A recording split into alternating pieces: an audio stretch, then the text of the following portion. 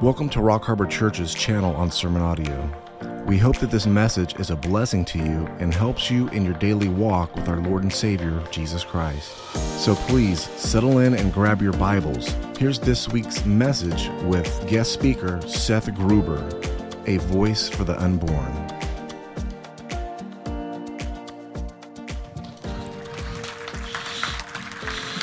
Good morning. You guys are beautiful. It's sort of bittersweet for me right now, if I'm being honest, because my family and I have actually just moved to Kansas. Now, before you go, you coward, you're leaving the lion's den of the fight. Let me just justify my decision, okay? My job obviously entails a lot of spiritual warfare. It's exhausting, talking about killing babies full-time and why the church should actually do something about that. Going on to university campuses. Just a couple months ago, I was at Stanford. I was at UC Berkeley. That was interesting. So traveling a lot, doing conferences, churches, pregnancy resource center, banquets, etc. And we have a third baby on the way, being born in December, which would place all of my children and my wife with December birthdays. So pray that I have lots of speaking gigs in the fall so I can afford the month of December. So that being said, with how much I travel, my wife and children just need more of a slower life and a support system, given the nature of my calling and career. And so my wife's entire family lives in Kansas, and so we are now 7 minutes from her parents, 7 minutes from her sister and brother-in-law, the cousins, her brother. So it's very good for my family. So we're not fleeing for political or financial reasons. I would have stayed here and fought till my dying breath. But such is the nature of family, right? And ultimately, that's what we're talking about. We're talking about contending for and fighting for families who kill their own children, or good families who believe all the right things but do nothing to stand against the evil of our times. And unfortunately, that's one of the key sort of lessons of history, is that by the time the good people who disagree with what they're seeing begin to wake up and go, maybe we should start contending for these rights that I've taken for granted, it's too late by that point. Right? That's that famous line from Martin Niemöller, one of the members of the Confessing Church with Dietrich Bonhoeffer, who was initially preaching a little bit of anti-Semitism. He had initially caved to some of the Nazi propaganda, regretted it, repented, spent several years in a concentration camp, survived, and later, after World War II, said that he wished he had spoken up sooner. He regretted that forever. And he said, first they came for the socialists. And I did not speak up because I was not a socialist. Then they came for the trade unionists. And I did not speak up because I was not a trade unionist. Then they came for the Jews. And I did not speak up because I was not a Jew. And then they came for me. And there was no one left to speak up for me. My great worry and concern in the fight for life and liberty in America is the same thing, is that by the time the good people begin to wake up, it will be too late. Which is why I'm so grateful for Rock Harbor Church of Bakersfield and so much of these remnant churches who are so excited and fired up to contend for these things that are not man's idea, but God's idea. He's the one that knits life together in the womb, and we don't get to decide which babies live and which babies die. But of course, that's the lie of the serpent, right? That's the first lie. Eat the apple, your eyes will be opened, and then ye shall be as gods. You can do whatever you want. If you want to kill babies, well, you're a god, right?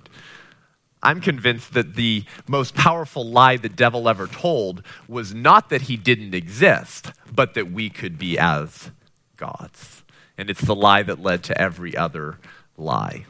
So, those are my opening comments. I wanted to just thank you guys for having me back. I adore your church and your pastors. I've actually never met your pastor, Brandon, because I guess I get invited when he's busy and preaching somewhere else. So I'm like, I got to meet this guy. But I love Frank and his wife and you guys, and it's wonderful to be back. Well, Roe v. Wade is overturned.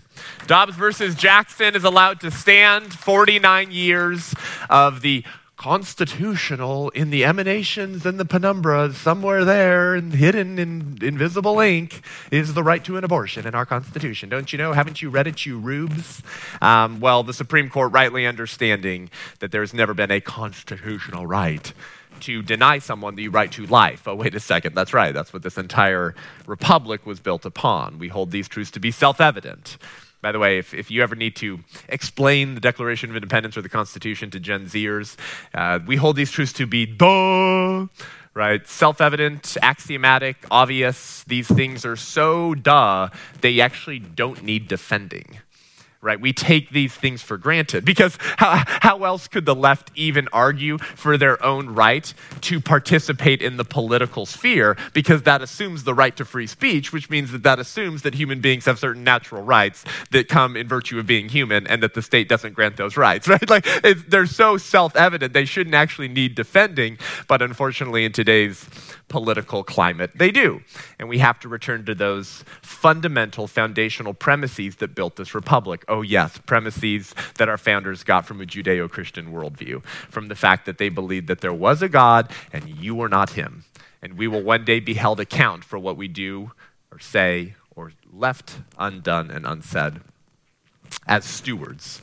Well, the high places of Moloch are crumbling, and woke pastors and apolitical pastors are very angry.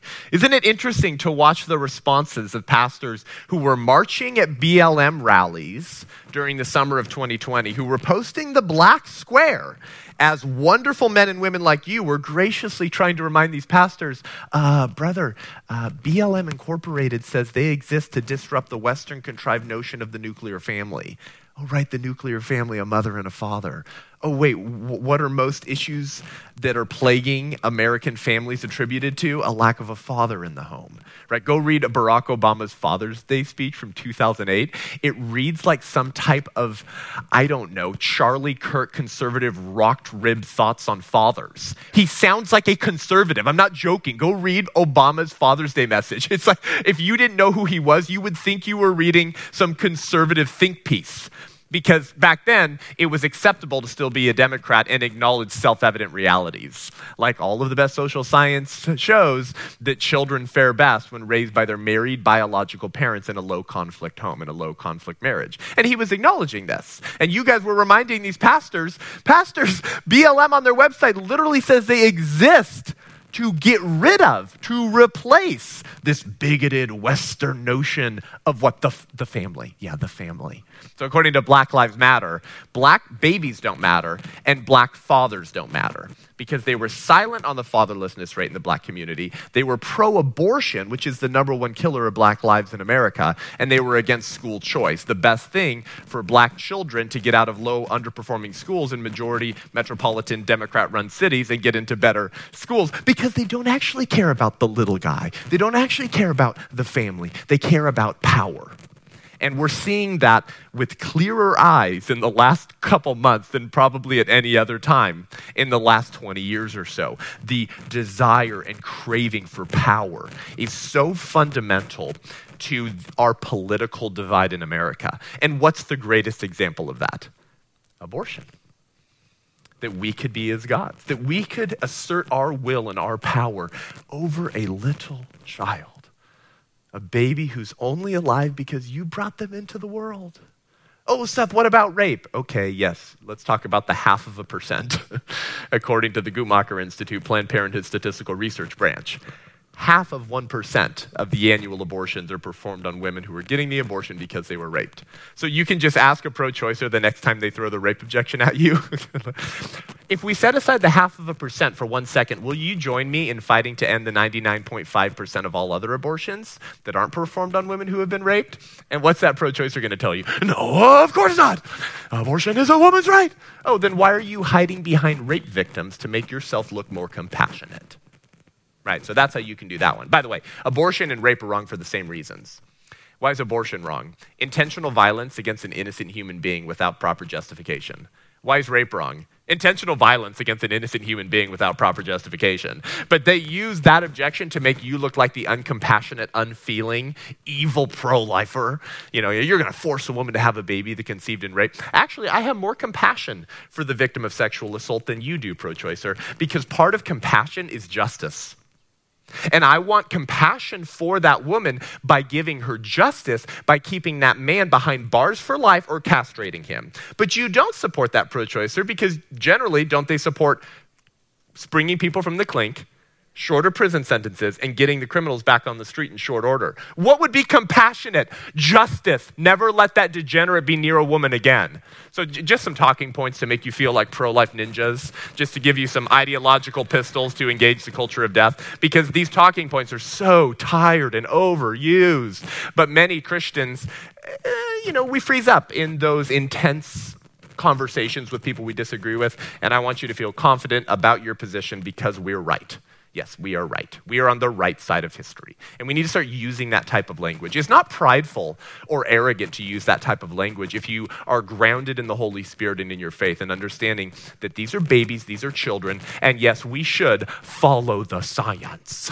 But the science says that you were you at the moment you became you, at the moment of conception. This is not a political argument. It's not even a religious argument, actually, though I can give you the religious argument for why we should be pro-life. It's just the science. So I actually agree with Dr. Fauci. We should follow the science.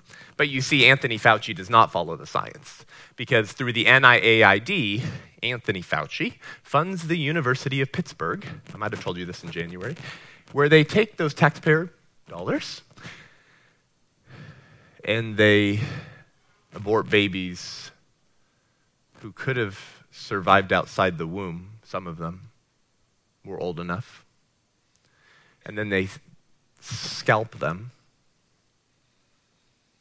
And they insert the scalps of these precious children on the backs of lab rodents. And the rat begins to grow the infant human hair that would have grown on the scalp of that precious baby had the baby not been aborted. This is not a conspiracy theory. I could show you the photos. Judicial Watch exposed this. There are photos of lab rodents with human hair growing on their back, and the scientists call it humanized mice because the mice now have some human cells in it, so they can use those humanized mice to test solutions to staph infections. So you see, the baby just becomes a sacrifice on man's pursuit for eternal life. Brothers and sisters, abortion is the pagan replacement for man's pursuit of eternal life. Rather than accepting the broken body and shed blood of Christ for eternal life, the secular progressive culture demands that we break the bodies and shed the blood of babies for eternal life. And I told you this in January when I was here. You need to understand what we're contending against. We're not contending against an alternative politics. We're contending against an alternative religion. The religion of secular progressivism, the only state religion in America today. You know, the left says, the Republicans are trying to create a theocracy. Have you heard this? They're like, what's next? Getting rid of interracial marriage? Did you hear them say this, like right when Roe v. Wade got overturned? Like all these mainstream media commentators were like, they're coming for interracial marriage. And Clarence Thomas is just there like, you know, Clarence Thomas is married to a white woman, right? Her name's Ginny. She's actually very involved in conservative activism. And so, yes, I'm sure Clarence Thomas is coming for his own wife. My gosh. Right? But this is how they view it. They view us overturning Roe v. Wade and protecting some unborn children by sending it back to the states. They view that as like the first wave of a tsunami of theocracy that's coming. Pastors are going to become presidents and they're going to demand no one ever have sex again. Right? Like this is how they view it. But in reality, the only theocracy in America today is the state religion of progressivism because it demands acceptance of their creeds and their tenets. And if you don't get in line, you will be treated as a heretic of the regime, where you will also be thrown out into utter darkness where there will be weeping and gnashing of teeth. It's just an alternative religion. And at the centerpiece of this alternative religion, known as secular progressivism, is the slaughter of children. You need to understand this. It is the centerpiece of secular progressivism. Dare I say, it is the sacrament of secular progressivism. You see, abortion says you must die so I can live. But Christ says, no, I must die so you can live. And because eternity is written on the heart of man, right? Scripture says that. Because God's rain falls on the just and the unjust, people end up pursuing so much of the similar solutions to their sin as Christianity does, but in a perverted way. Have you ever thought about this? Because Satan can only pervert what Christ has already done. He has no original ideas of his own. So what's an example of this? The rainbow. What was the rainbow a symbol of? I will never wipe you all out again through water. And why did I do that? Because of disgusting, culturally accepted immorality. And now the rainbow becomes the symbol of perverted, culturally accepted immorality. Pride. Pride, that's the deadliest of sins. What are you talking about, pride? So we were just at the hotel, right? Because I was with my son, and he's here with me, and we were at breakfast just now, and the family comes by, and they had 2 kids, and their daughter was probably 7 or 8, and she's wearing a shirt that says pride, but like 8 times, like overlapped over itself, and each word the color of the rainbow. I'm like, why are you giving your 8-year-old a shirt that celebrates adults' sexual preferences? Like, just put the whole gay thing aside. If we were just talking about sexual preferences in general, why would you put that on your kid's shirt? That's disgusting. That's called grooming, by the way. And of course, your prophecy update, incredible. What we're seeing right now in this country is this attack on children. It's this attack on the family. Yeah, duh. We've been killing babies for 49 years. The culture is accustomed to attacking and abusing children. So abortion is really this like litmus test of the republic. It really represents our national consciousness. Because if we're willing to tolerate that, what else will we not tolerate? And so you see, the left understands this. I say, if you don't get the right to life right, you won't get any other rights right. Right? It's the most fundamental right. But the left kind of has like, I call it, what do we call it, an antonym of that, like an inversion of that. They believe if they can get the right to life wrong, and they can get American citizens on board with not just tolerating, but celebrating the slaughter of 1 million babies here in this country, then there's nothing else we cannot get you on board with or to remain apathetic towards. You see, it's the inversion of the Judeo-Christian worldview. Peter Kreeft, the Protestant turned Catholic philosopher, phenomenal guy. You should read some of his books on philosophy. He once said that abortion is the demonic parody of the Eucharist. That's why it uses the same holy words. This is my body, but with the opposite blasphemous meaning. So what does Christ say? This is my body, broken for you. Take and eat in remembrance of me. And the culture of death says, no, this is my body, my choice. And I'll kill whatever's inside of my body because the serpent told me in Genesis 3, I'm going to be like a god. You see, it's the inversion and perversion of everything Christ has already done. And so the left seeks to shed innocent blood to secure peace and human flourishing. But Christ says, I shed my innocent blood to secure peace for you and eternal life. And of course, we kill babies through embryonic stem cell research, fetal tissue research, fetal organ harvesting, and recently prenatal gene editing. Because if you can edit the genes of the baby in the first trimester while they die, maybe we can use that to perfect gene editing on adults and edit out of the gene code certain susceptibilities to diseases that we don't like. So we sacrifice children in our pursuit of eternal life. And so what the woke pastors in America didn't understand leading up to Trump and through the Trump administration and now is that when they refused to engage these issues, they weren't refusing to engage in politics. They were refusing to preach against false religion that masquerades as just politics. False religion that masquerades as follow the science. Because the left understands how much most pastors fear being labeled political, right? And so they know if we can just define our entire agenda as it's just politics, then we can tell those pastors, hey, remember separation of church and state. Remember Johnson Amendment.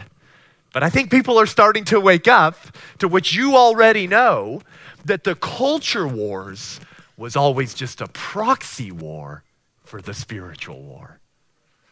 There are spiritual principalities and forces behind these politicians. Lori Lightfoot, mayor of Chicago, just screaming, F. Clarence Thomas. Well, there was a time that one might have called that racist. People saying he's an angry black man who's trying to take away your bodily autonomy. Can you imagine if a Republican commentator said that on Fox News, that Lori Lightfoot was just an angry black woman? He would lose his spot like that.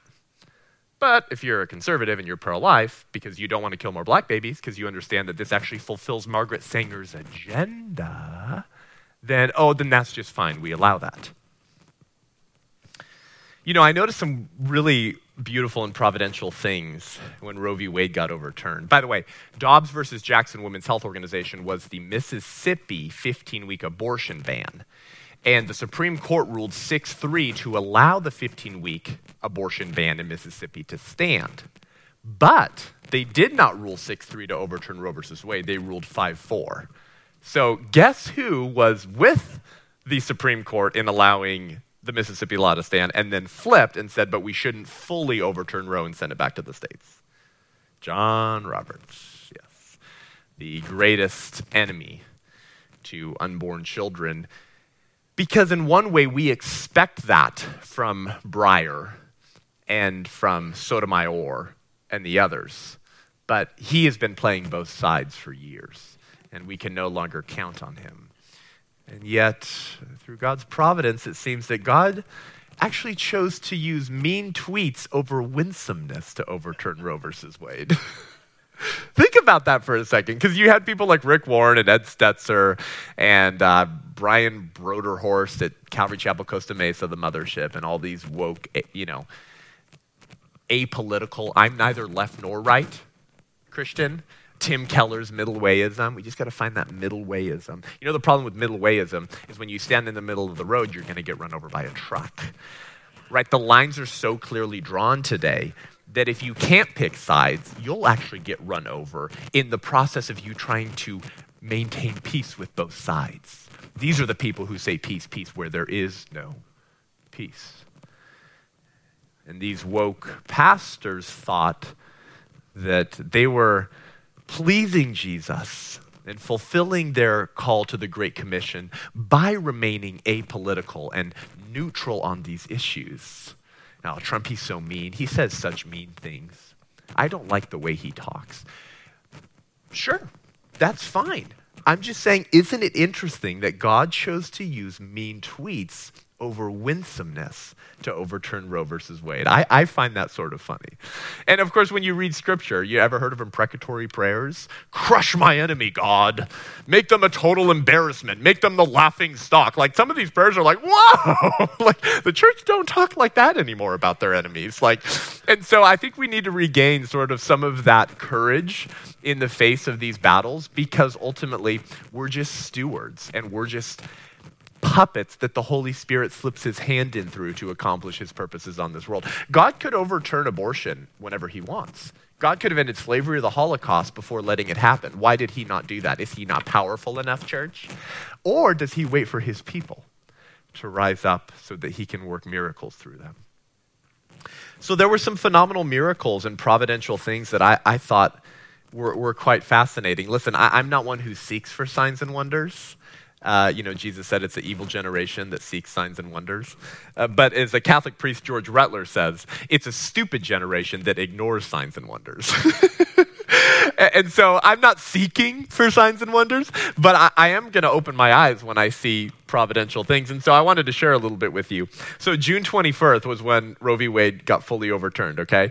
June 24th, now I'm a Protestant, I'm an evangelical, okay? But because I have many Catholic friends, because I'm in the pro-life movement full time, I know a little bit about some of their calendar. So anyway, just hear me out, okay?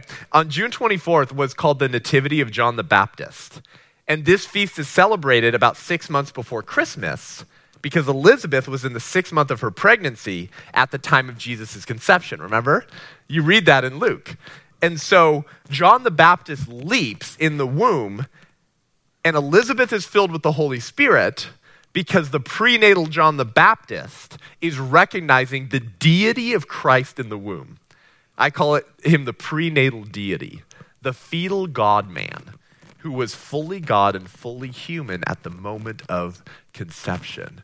So the day Roe v. Wade got overturned was the feast of the Nativity of John the Baptist, which is when we celebrate the fetal John the Baptist leaping in the womb at the recognition of the fetal Christ, and then Elizabeth gets filled with the Holy Spirit.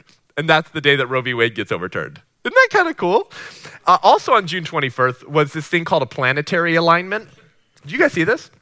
Mercury, Venus, Mars, Jupiter, and Saturn all line up in that order and were visible to stargazers. Pretty rare. I think the last time it happened was like 2003 or something like that. So super rare. I don't know, that's kind of crazy. And then I learned that the photographer, they're actually called astrophotographers. So if you go look up the photo, you can actually see the 5 planets in alignment. Right, like just looking up at the sky. Amazing. You want to know the name of the photographer? His name is Wright Dobbs. What the heck? Dobbs versus Jackson, the decision that gets upheld, and in so doing overturns Roe versus Wade. And the last name of the photographer on the same day of a planetary alignment, his last name is Dobbs. And Wright Dobbs, like that was right. Now it's spelled W-R-I-G-H-T, but I mean, come on. This is pretty cool. So it is an evil generation that seeks for signs and wonders, but it is a stupid generation that ignores signs and wonders. Also, my son Cedar Justice, who's 4.5 years old, I was in California getting our townhome together to move, and my family was out in Kansas. And on June 24th, when Roe gets overturned, my wife sends me this picture and video, and my son has no idea what the day represents. He knows kind of what I do, but he doesn't know what just happened. And he has this little drawing board where you can press an erase button and then draw again. And my wife's like, he was so silent in the back seat of the car for like 20 minutes. And if you meet my son, he's never silent, right? It's like me. And he spent like 15, 20 minutes drawing a mommy with a baby in her belly. And then he says, "Hey, mommy, look! I drew a mommy with a baby in her belly. Isn't my drawing good?" And it was like the best drawing he had ever done. And first time he'd ever tried to draw a pregnant mother, and he did it on June 24th, the day that Roe v. Wade gets overturned. I mean, come on, from the mouth of babes, so pretty cool things. And obviously, I enjoy what I do full time. But this is a real turning point. This is a real Kairos moment for the church that we're living in right now. To ask the question: are we going to prove the cycles of history wrong by rising up and stopping this Holocaust before it's too late? Or are we going to descend back into the despotic chapters of history, wherein by the time we wake up, it will be too late? And Dr. Mildred Jefferson understood this decades ago. She's the woman who turned Reagan pro-life. She was the first black woman to graduate from Harvard Medical School, and she founded the National Right to Life Committee, one of the oldest pro-life organizations in the country.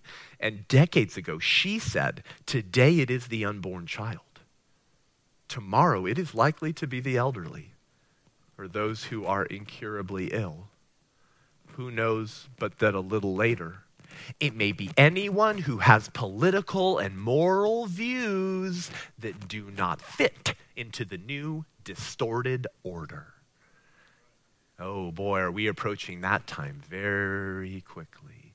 You see, if you were on the premises of the Capitol on January 6th, but you didn't even go inside, you might have had the FBI show up and break down your door and arrest you in front of your daughter.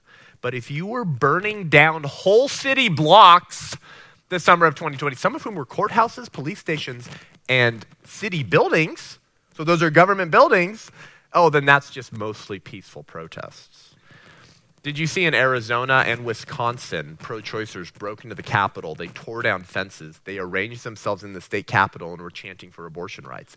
I was reliably informed by the mainstream media and the Democrats that fits the definition of an insurrection. But you see, it's not when the people doing it are people you like. My point is just this: how much longer can this go on before our rights deteriorate as well? Now listen, this is not a tangent. It's directly connected to abortion. Our toleration of this genocide has fast-tracked the speed at which and the rate at which our own rights will disappear as well. And Reagan, who was turned pro-life by Mildred Jefferson, understood this when he wrote his book, Abortion and the Conscience of a Nation. And he said, Abraham Lincoln recognized that we could not survive as a free country as long as some men could decide that others are not fit to be free and should therefore become slaves. And then Reagan says, likewise, we cannot survive as a free country today as long as some men can decide that others are not fit to live and should therefore be abandoned to abortion and infanticide. So there's actually no cause more important than affirming than the transcendent right to life of all human beings, the right without which no other rights have any meaning. If you don't get the right to life right, you won't get any other rights right. Right? We're approaching a breaking point in this country very quickly, which is why I'm so grateful for this church and churches like you who actually mobilize your people outside of today's concentration camps, today's death camps where children have their limbs ripped off of their body.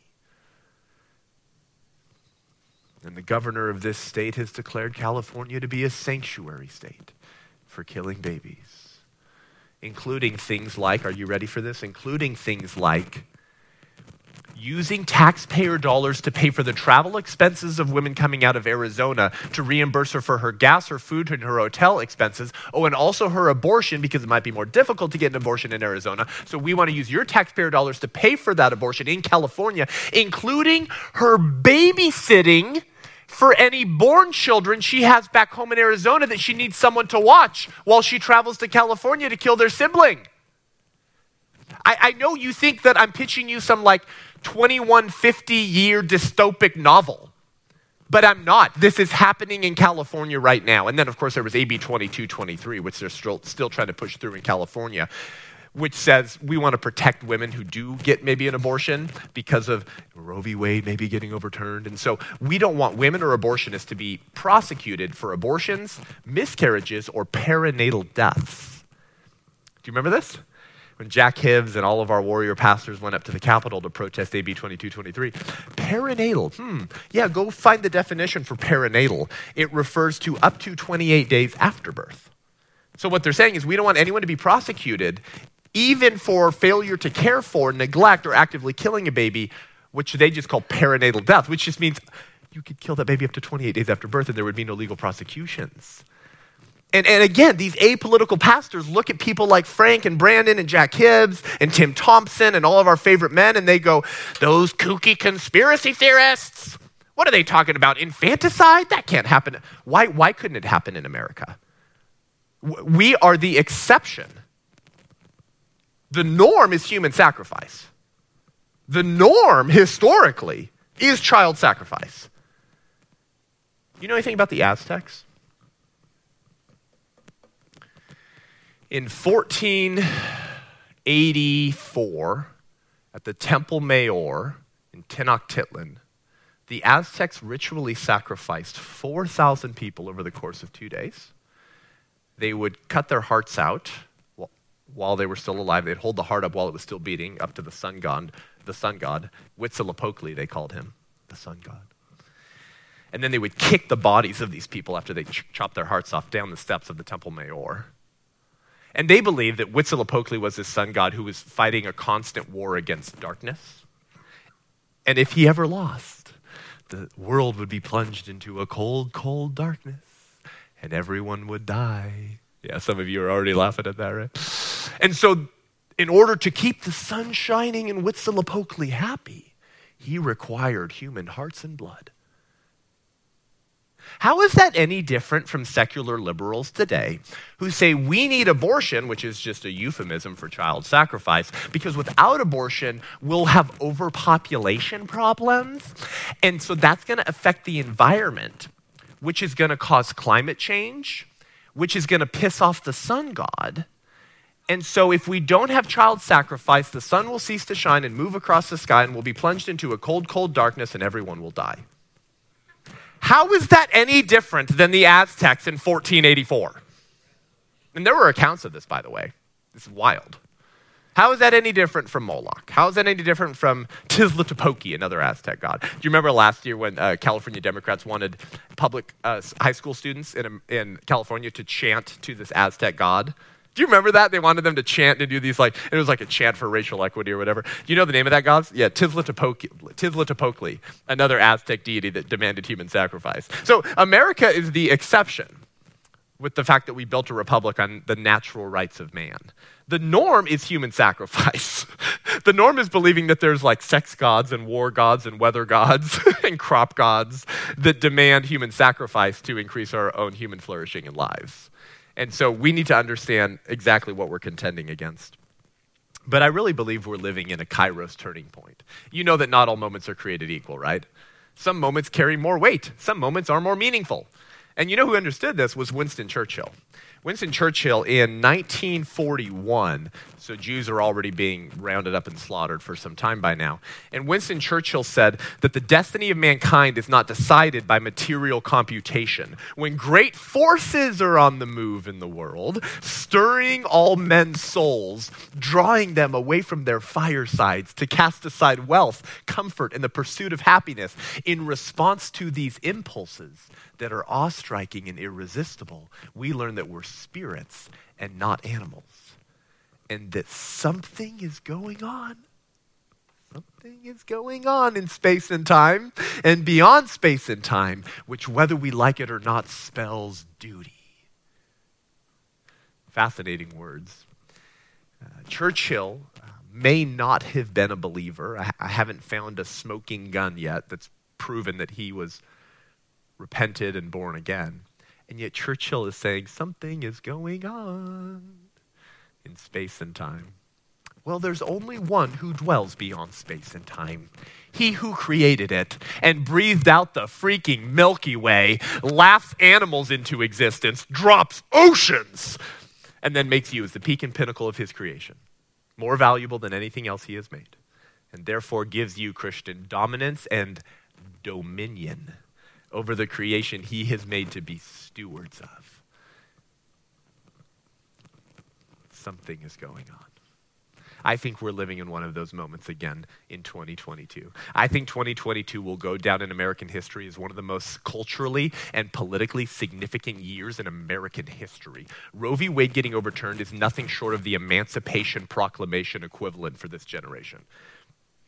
Now, I know it's not the same, because the Emancipation Proclamation freed all the slaves. Roe v. Wade sends it back to the states. But we were told by the secular culture and the mainstream media that Roe v. Wade would never get overturned, that this was settled law. Get used to it. It's a constitutional right. Of all the victories we could have won in this year, with the most pro-abortion president in American history, we tore down and are beginning to tear down their high place, their sacrament, their centerpiece, their sacred cow, which means that we're just getting started, and there's nothing else we can't be victorious on when we're empowered by Christ and being obedient to his calling on our lives. This is an exciting time to be alive, and I don't want you to miss the invitation into this Kairos moment. Speaking of Churchill in 1941, you know, you sit under wonderful teaching here. You know some of the men that understood the Kairos moment they were living in the 1930s and 1940s. By the way, can you guys tell me any of the names of pastors who were preaching Nazi bigotry from their pulpits with the veneer of Christianity, or had abdicated their duty and remained silent through the late 1930s and 40s? Any names of those pastors? Right, we forgot all their names. And we should. There will be a few pastors of this generation who in 100 years from now, 200 years from now, names will be spoken with honor and respect for their understanding of their duty before the greatest former fetus to have ever existed. Jesus Christ, who entered human history in a uterus to redeem mankind from their sins. Brandon, Jack Hibbs, Rob McCoy, Tim Thompson, Joe Pettick, Jurgen Matthesius, Calvary Chapel San Jose. Just a few names. And one of those names from that time period was Dietrich Bonhoeffer. Now, if you haven't read a biography on Bonhoeffer, I recommend that you do. I'd recommend my friend Eric Metaxas's biography, but there are many other wonderful ones. I'll give you a briefer on Bonhoeffer if you don't know his story. He was a founder and member of the Confessing Church. Confessing, I wonder why they called themselves that. Well, it was to insinuate that if you weren't standing against the genocide of Jews, but you were claiming to be a Christian, then maybe you weren't actually confessing the real Christ. Why else call yourself the Confessing Church other than to create a line of demarcation between all those guys and us who are preaching the full counsel of God, who are confessing Christ crucified, right? He was a pastor, martyr, prophet, and spy, and was pivotal in organizing Christian German resistance to the Nazi regime. In 1936, authorities banned Bonhoeffer from teaching at the University of Berlin. In 1937, Nazis shut down Bonhoeffer's Finkenwald underground seminary. In 1938, authorities announced that every German pastor had to swear loyalty to Hitler. In 1939, Bonhoeffer was given the opportunity to escape Nazi Germany and return to Union Theological Seminary in New York, where he was educated. I want you to think about this. This is 1939. I want you to picture yourself as a pastor, as a husband, and you have an opportunity to escape. You should take it. Protect yourself and your family, right? Bonhoeffer went to New York for 2 weeks and returned directly back to Germany, stating, "I will have no right to participate in the reconstruction of Christian life in Germany after the war if I do not share the trials of this time with my people." In April 1943, Bonhoeffer was arrested for helping smuggle 14 Jews out of Germany. He spent 18 months awaiting trial in Tegel prison and spent that time writing and ministering to fellow prisoners, and we have his letters from prison that you can buy today. On July 20th, 1944, an assassination attempt against Adolf Hitler, titled Operation Valkyrie, failed. Bonhoeffer was charged for knowing about the plot, and on April 8th, 1945, he was court-martialed without representation and sentenced to death. The next day, April 9th, 1945, Bonhoeffer was ordered to strip naked before being hung. Hermann Fischer Holstrung, a Flossenburg prison doctor, described Bonhoeffer's final moments. He said, "Through the half-open door, I saw Pastor Bonhoeffer still in his prison clothes, kneeling in fervent prayer to the Lord his God. The devotion and evident conviction of being heard that I saw in the prayer of this intensely captivating man moved me to the depths." Bonhoeffer's last words were, "This is the end. For me, the beginning of life." Days later, the Americans would liberate that POW camp. A prophetic and voice and fearless man who was fiercely committed to Christ, Bonhoeffer's writings and words still move people to godly resistance today. One of the very few men from that era who understood that the culture war and the politics was just a proxy war for the spiritual war, and that he had duties and responsibilities to his king. In the last several months, the Biden administration has started flying illegal aliens out of Texas to other states to get abortions and kill their babies at your taxpayer expense. I know this sounds like some dystopic novel, doesn't it? Biden just signed an executive order promoting abortion pills and expanding them because abortion pills can be received without in-person evaluation, so you can get them through the internet and sent to your mailbox. And they're usually being sent out of India. So how are we supposed to protect unborn children even in states where abortion is now illegal when the deadly pills are showing up through the Postal Service? So they're doubling down to promote and expand the abortion pill because they know they can sneak it in through the mail. And so women in Oklahoma and Arkansas and other conservative pro-life states can keep killing their children. A couple months ago at the Washington, D.C. Surgery Clinic, it's an abortion clinic in Washington, D.C., some sidewalk counselors and one of my friends obtained a box of children from the driver of the waste management company truck. Because, you have to do something with the children. Do you understand this? Abortion clinics have to dispose of the pieces, okay? So for decades, what abortion clinics do is they hire waste management companies to come and pick up the children. And something happened 2 or 3 months ago that hasn't happened in decades, brothers and sisters. Back to that Kairos moment. Back to God intervening in the affairs of men. I think God intervened in this situation to prepare the country for overturning Roe versus Wade, to push that to happen. This hasn't happened in decades, because you can understand, right, how secure abortion clinics would keep those relationships to make sure that Americans never saw the remains of what they do, that it never got released, that photos were never taken. And 2 sidewalk counselors came up to the driver of the waste management company outside of this Washington, D.C. abortion clinic, and they said, "Do you know what that is?" And he said, "No." And they said, "Those are babies." And he said, "What?" He didn't know. And they said, "Can we have it?" And he said, "Well, I've already scanned it in." And he gave it to them. They called my good friend A.J. Hurley, who's the director of Survivors of the Abortion Holocaust in Los Angeles, and he met with them to unbox these babies. There were over 105, and 5 of them were in the 3rd trimester. 30 weeks, 32 weeks, 34 weeks, meaning these babies could have survived outside the womb for 2 months already in some cases. Live Action, a wonderful pro-life group, just did an undercover expose that they released exposing the same clinic in Washington, D.C. for telling women who want abortions that they can't meet with the abortionist to discuss the procedure unless they've already taken Xanax, a medication which can cause drowsiness and impair your mental abilities, and caught the nurse or doctor of death in this video at the same clinic I just described to you, telling an undercover pro-life journalist who's very pregnant at 28 weeks, she said, "He can't meet with you until he's ready to do it and your pants are off in the room."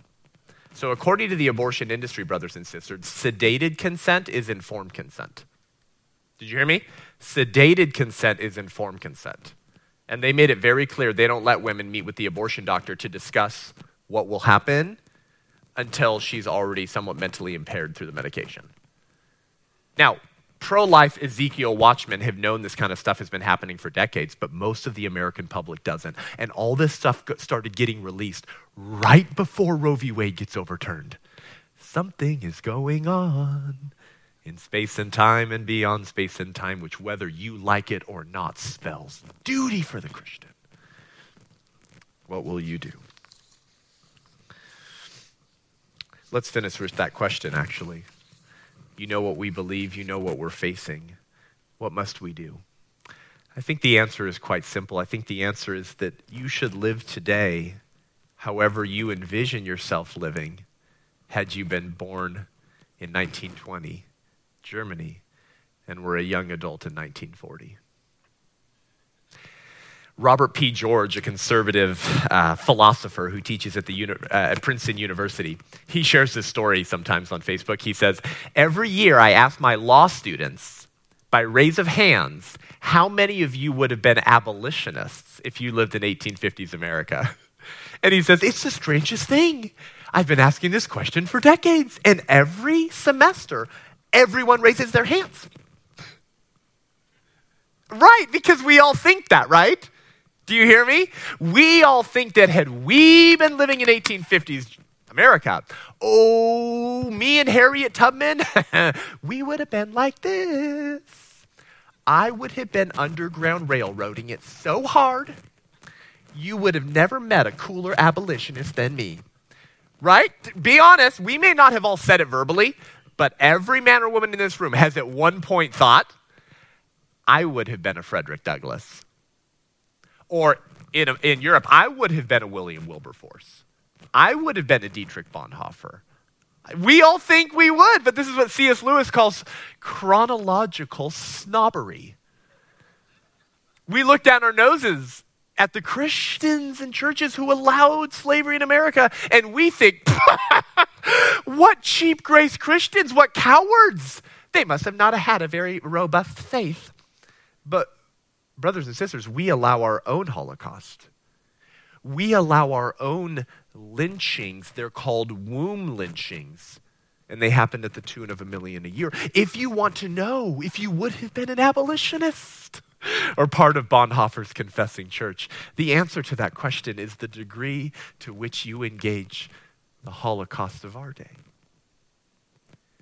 Randy Alcorn, warrior, a pro-life pastor and author, once said that we shake our heads in disgust at the German church's tolerance of one Holocaust while ignoring our own tolerance of another.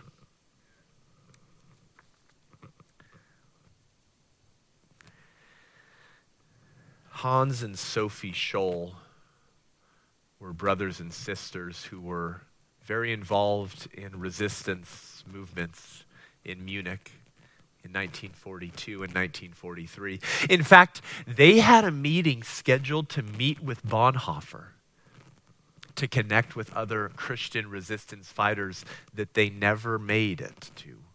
And I want to tell you the reason why as we finish our time together this morning.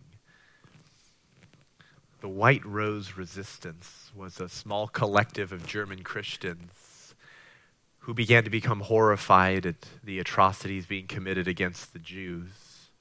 And Sophie Scholl, at 21 years old, with dreams of becoming a school teacher, came across a pamphlet one day called Leaflets of the White Rose.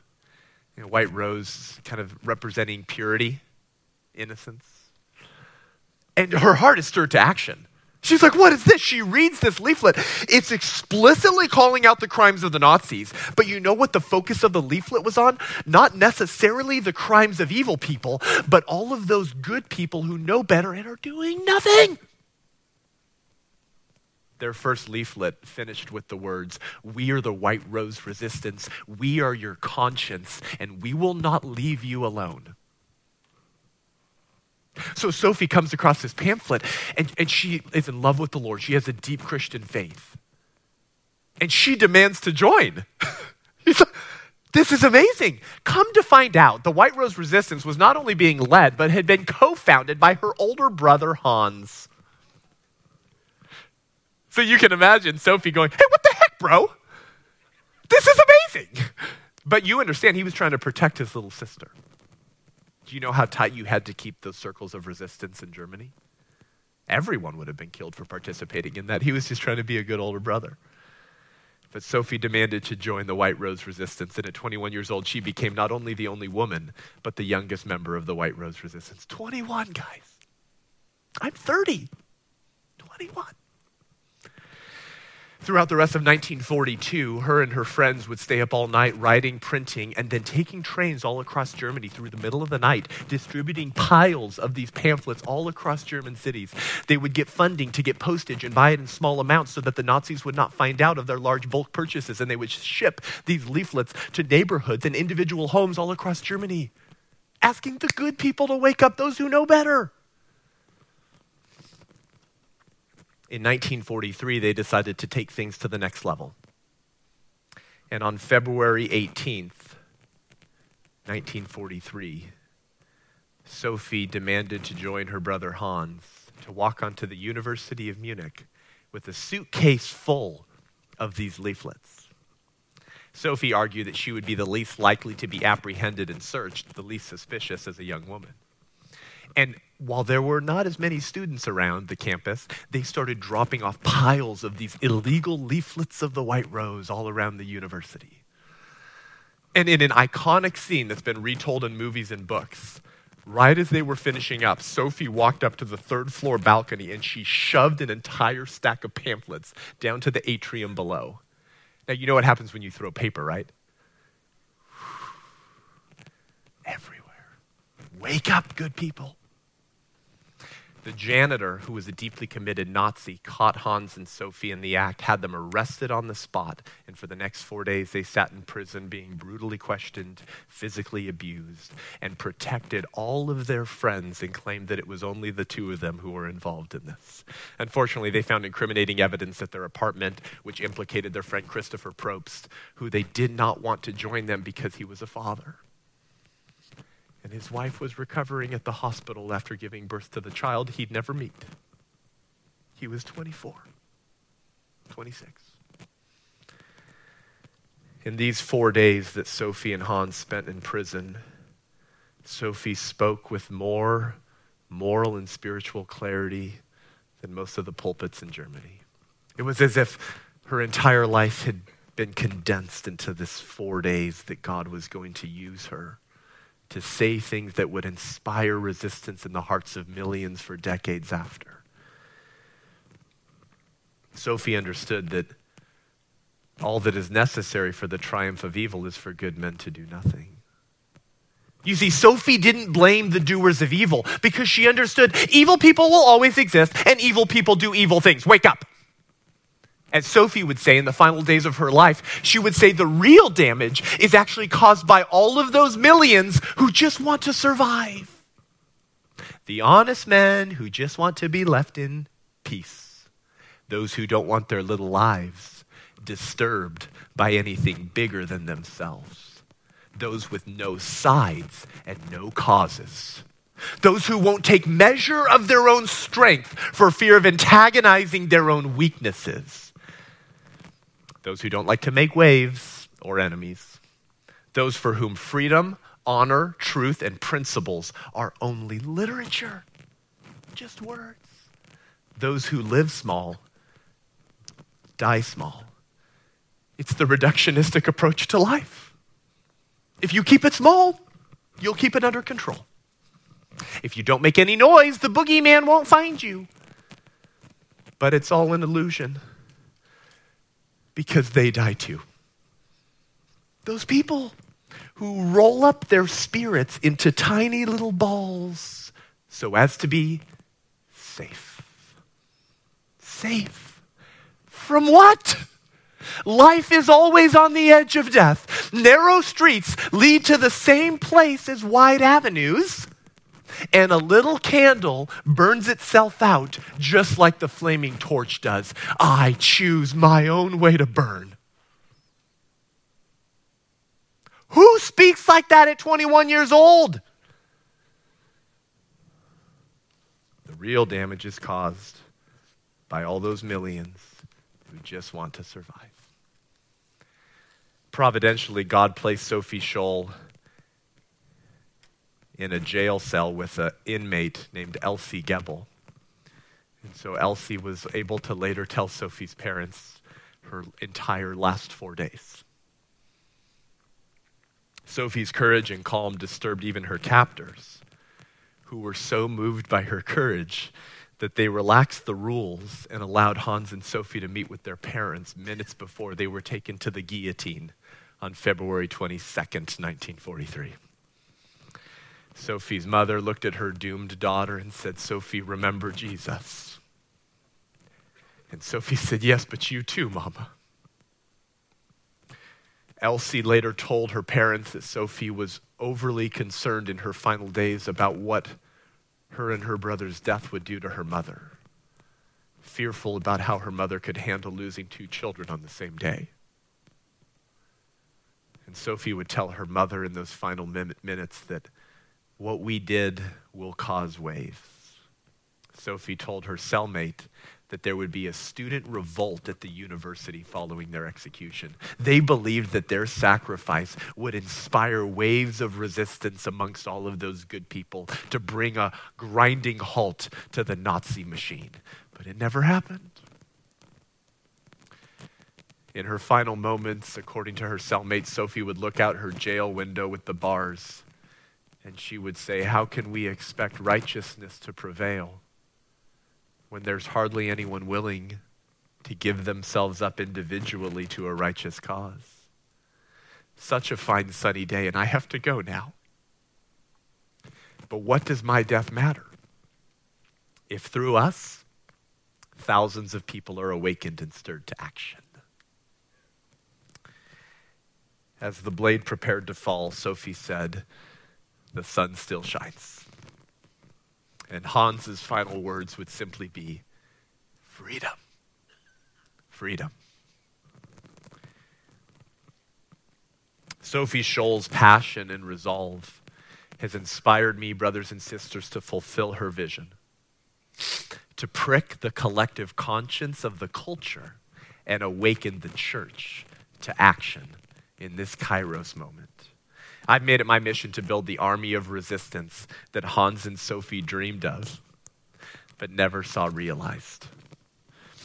And brothers and sisters, I want you to join me as an ally in building what I'm calling the White Rose resistance for this generation.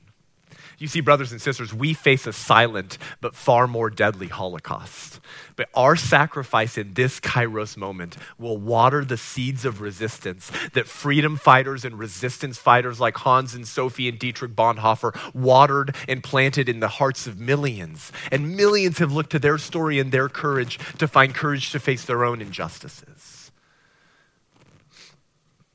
The White Rose resistance exists to educate and expose culture to the evil of abortion until every person has the right to be born. And we exist to solve three problems.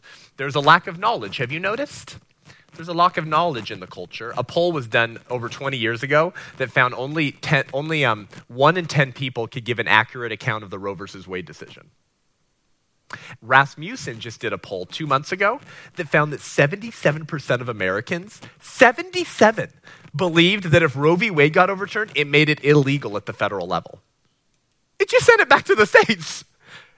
Over 3/4 of Americans believed that it would make it illegal? Yeah, there's a lot of lack of knowledge in the culture.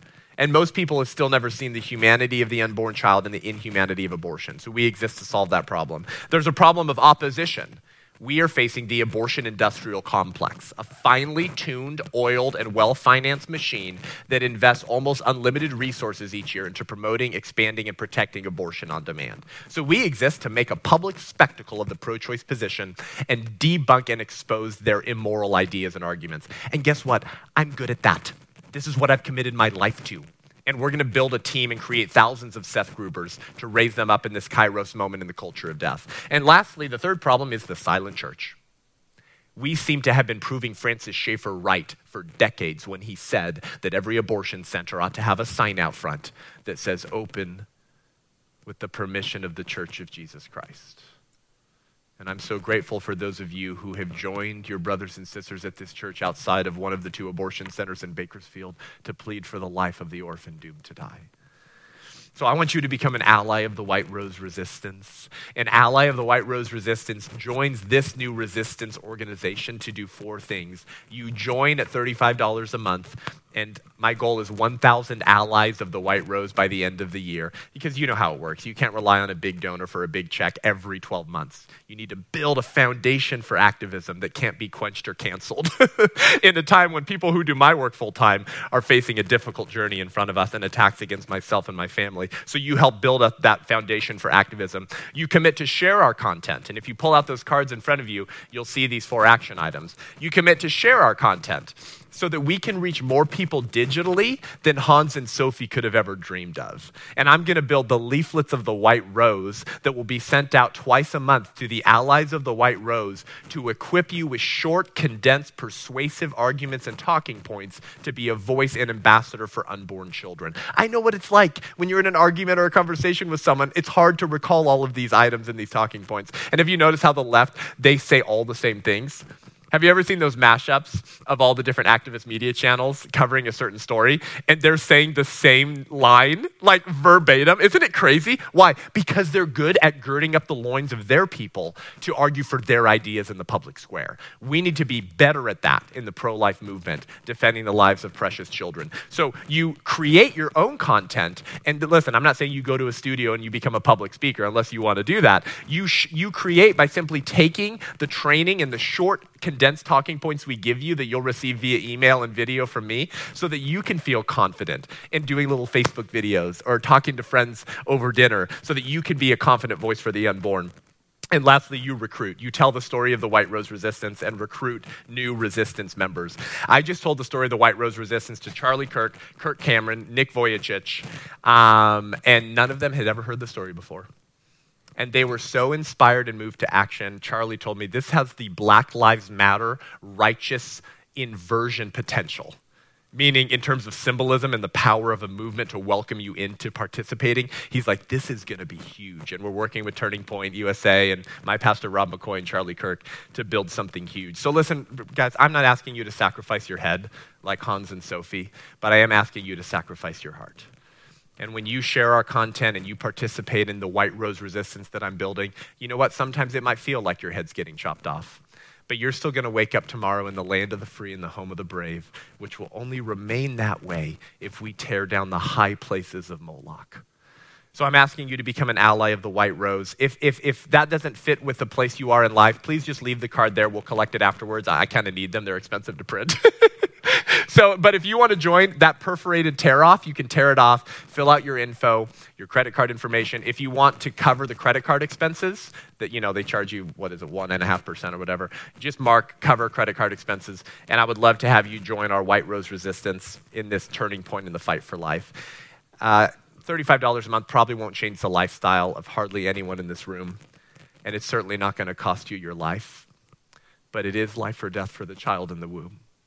And their mother who have not heard from me and have not heard from the pro-life movement and who are going to pursue abortions more passionately than before because California is going to become a Moloch worship center saying, come from Arizona, come from Arkansas, come from Oklahoma, come from Idaho, come kill your children here. We will protect this sacrament of Satan.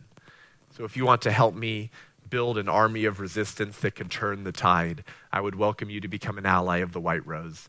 You can leave that perforated tear off up here on the stage if you'd like to join. If not, please leave the card there.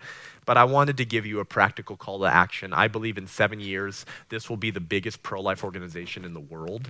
It will be an international movement. I believe the power and symbolism of this resistance idea was given to me by God to honor the story of the White Rose Resistance and accomplish the goals they never saw realized. In the meantime, brothers and sisters, I will see you on the battlefield. Now go out there and give them heaven.